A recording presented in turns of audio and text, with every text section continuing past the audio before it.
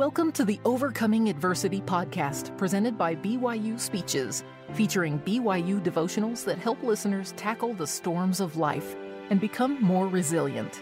Be sure to also check out our newly released podcast entitled By Study and by Faith, showcasing BYU devotionals that blend reason and science with faith, university disciplines with discipleship, and the scholarly with the sacred. Visit speeches.byu.edu and click on podcasts for more details. Ernest, members of the faculty, and fellow students. First, I want to welcome Brother Hodgson from Australia. I've been to Australia, so I love the Australian people. In fact, I have never been to a country yet where I didn't almost immediately love the people of that country. I want to say to him that he has come to one of the greatest places in all the world, and he is now a member of the faculty of the most unique university in all the world. Today I am very proud to be a member of the Board of Trustees of this university. I'm also a member of the Board of Trustees of the Utah State Agricultural College. I went to the University of Utah.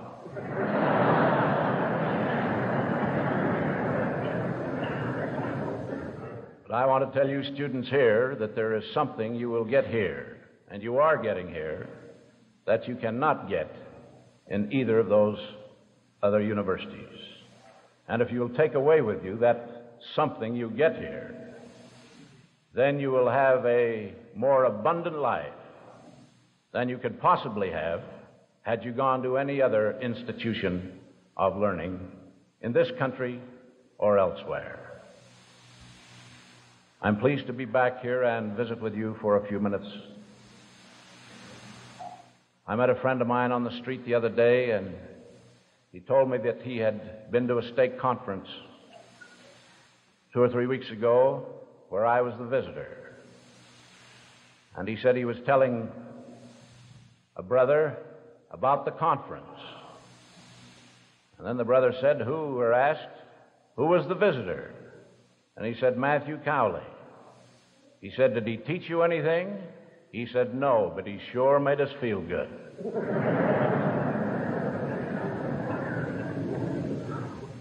Well, I guess there isn't anything that we can do greater in this world than going around making people feel good. Now, of course, it would have been a greater compliment to me had he said, yes, he taught us something and also made us feel good. Then I'm not gifted in all lines. I appreciate President Wilkinson's reference to my father. You know, I was reared in a very unusual home because of certain conditions which arose. As he stated, my father was released from the quorum of the 12 apostles. He was not disfellowshipped, he was not excommunicated, but he had to hold his priesthood in abeyance for a number of years until the first presidency again gave him the green light to go ahead. I suppose he was officially inactive for some 27 or 28 years. At the beginning of that period, his children were mostly young. I was just 7 or 8 years of age. He couldn't officiate in the priesthood in any way, but they couldn't stop him from being the patriarch of his own family, from presiding in his own home. And I wouldn't be here today, fellow students, if it had not been for the integrity and the devotion and the loyalty of my father to the Church of Jesus Christ of Latter-day Saints. During those years of his inactivity, he kept his sons on missions for 25 years. 3 of us in the islands of the sea, 1 in Australia, and 1 in Europe, or 2 in Europe, in Germany. When I think of my father, pardon me for being personal, but it's Ernest's fault.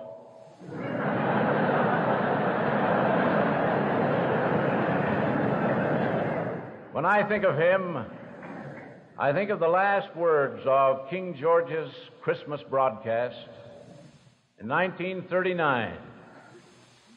I listened to that broadcast in New Zealand. Britain was then in the war. And at the end of his broadcast, he quoted, if I can remember them, these words. I said to the man who stood at the gate of the year, give me a light, that I may walk safely into the unknown.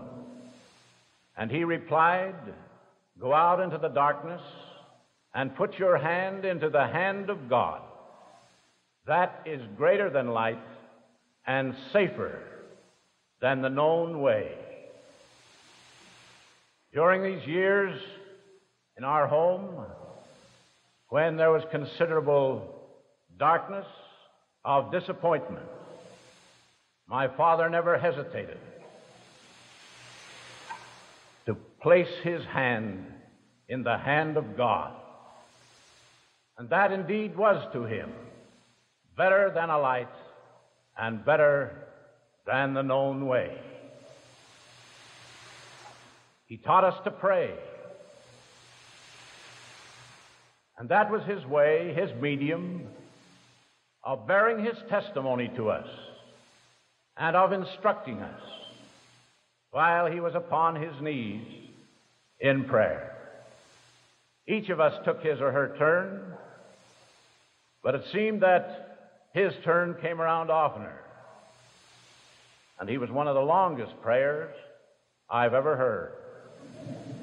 And I think more than once when he said amen, I wasn't even in the room.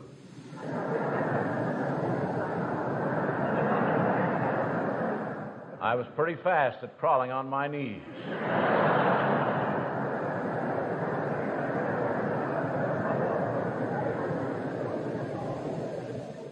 But in his prayers, he always poured out his heart to God, and always pled with him, not necessarily for himself, but for his children, his family. And I don't think he ever offered up a prayer, but what within that prayer, there was this behest. Holy Father, if there ever comes a time when my children have to choose between following me, their father, or being loyal and devoted to thy holy priesthood, please give them the courage and the fortitude to forsake their own father and be loyal to the priesthood which thou hast restored to the earth. No sermon has ever impressed me more than those words in his prayers. My, how fathers can save their families by remaining true and loyal, regardless of circumstances and disappointments. There came a time in my life when I decided I should get married. I was then attending school in Washington. I made plans with my sweetheart, and she's the one I married. I rushed her so fast she couldn't send me a Dear John letter. But I was struggling to earn my way in Washington to get an education, and I didn't have enough money to come home and get married in the temple. And so we made plans to get married in New York. And then when I finished school, we were to come home and be sealed in the temple. We even had the announcements printed. Then all of a sudden, my father heard about it.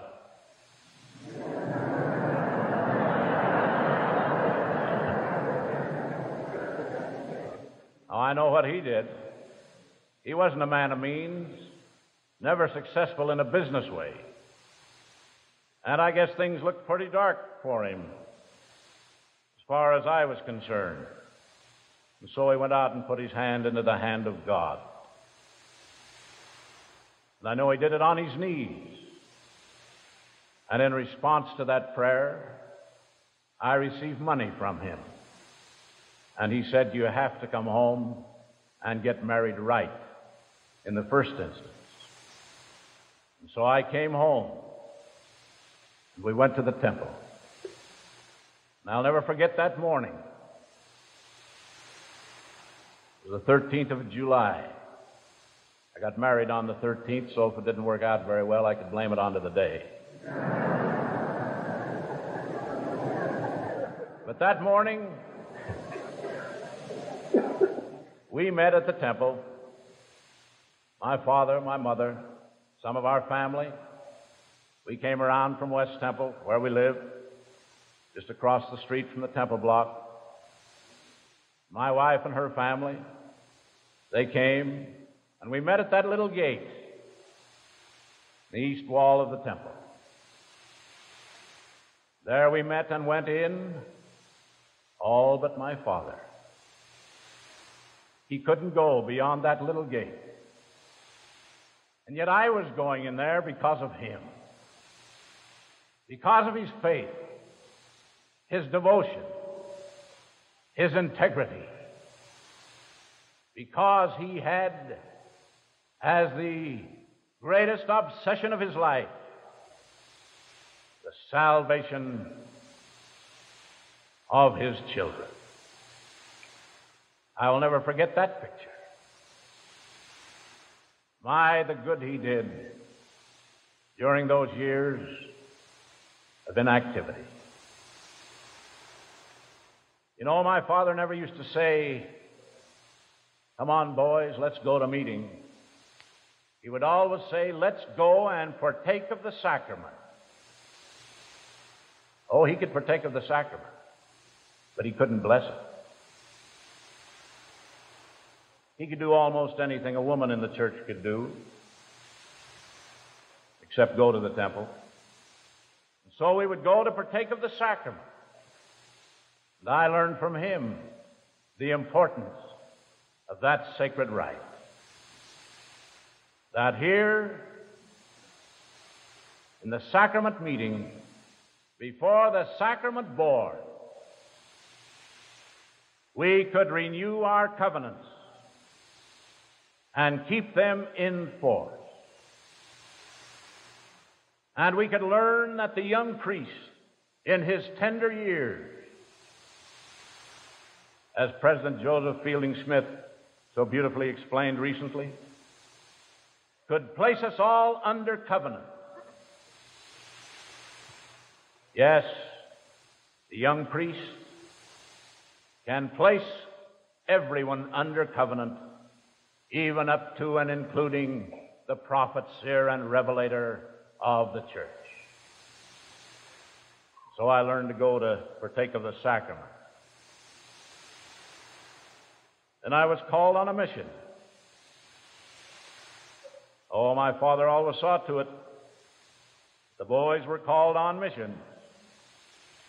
They didn't used to screen them in those days like they do now. The bishop would just look around and see what was going on, and then he'd say, oh, there's young Cowley. We better get him out in the mission field and get him there quick.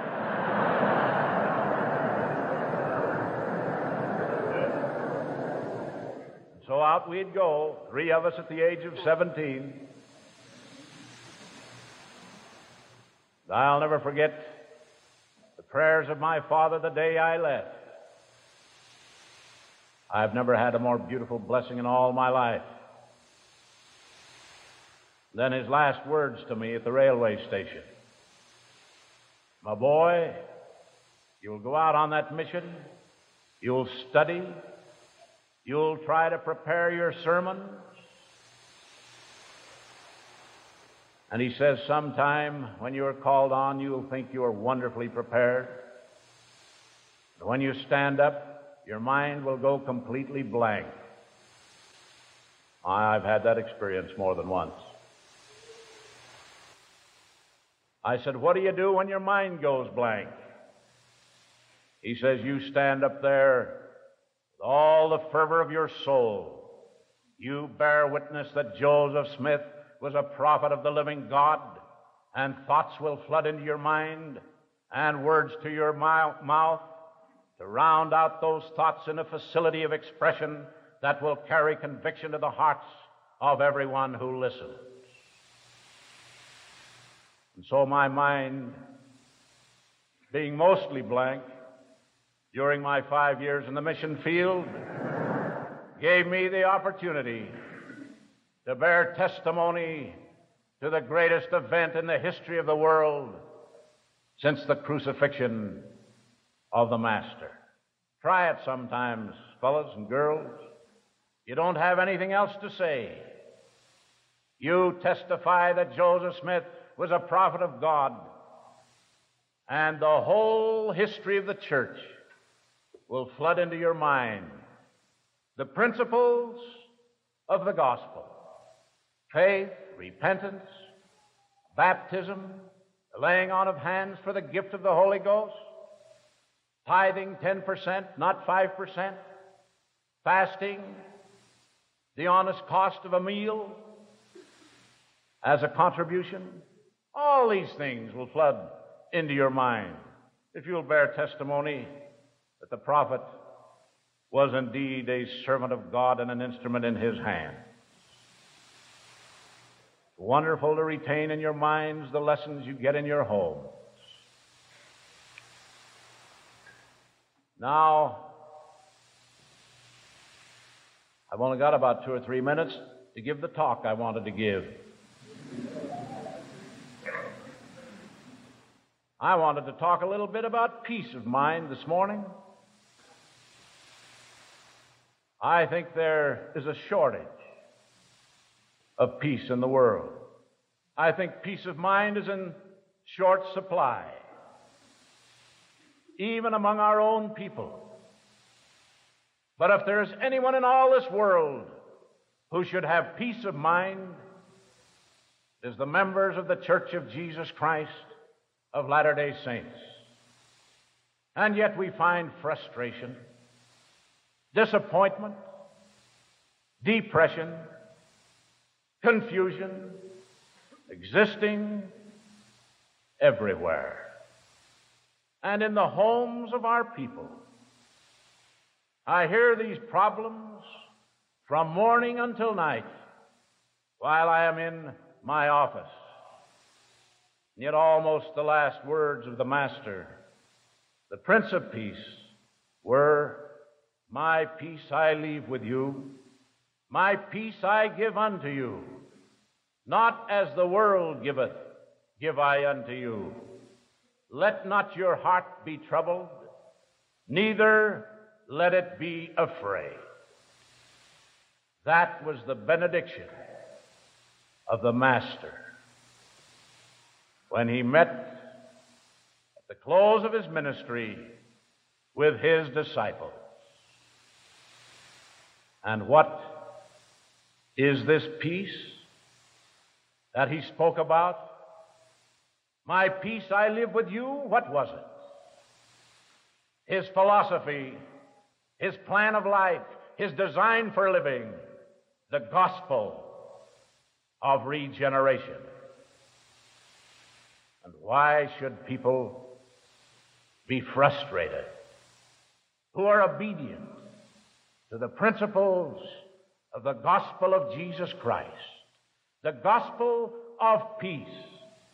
There's nothing wrong with the gospel, my young brothers and sisters, but sometimes there's something wrong with our attitudes about the gospel. Sometimes I'm afraid that some people, even some of our parents, are trying to frighten us into the celestial glory.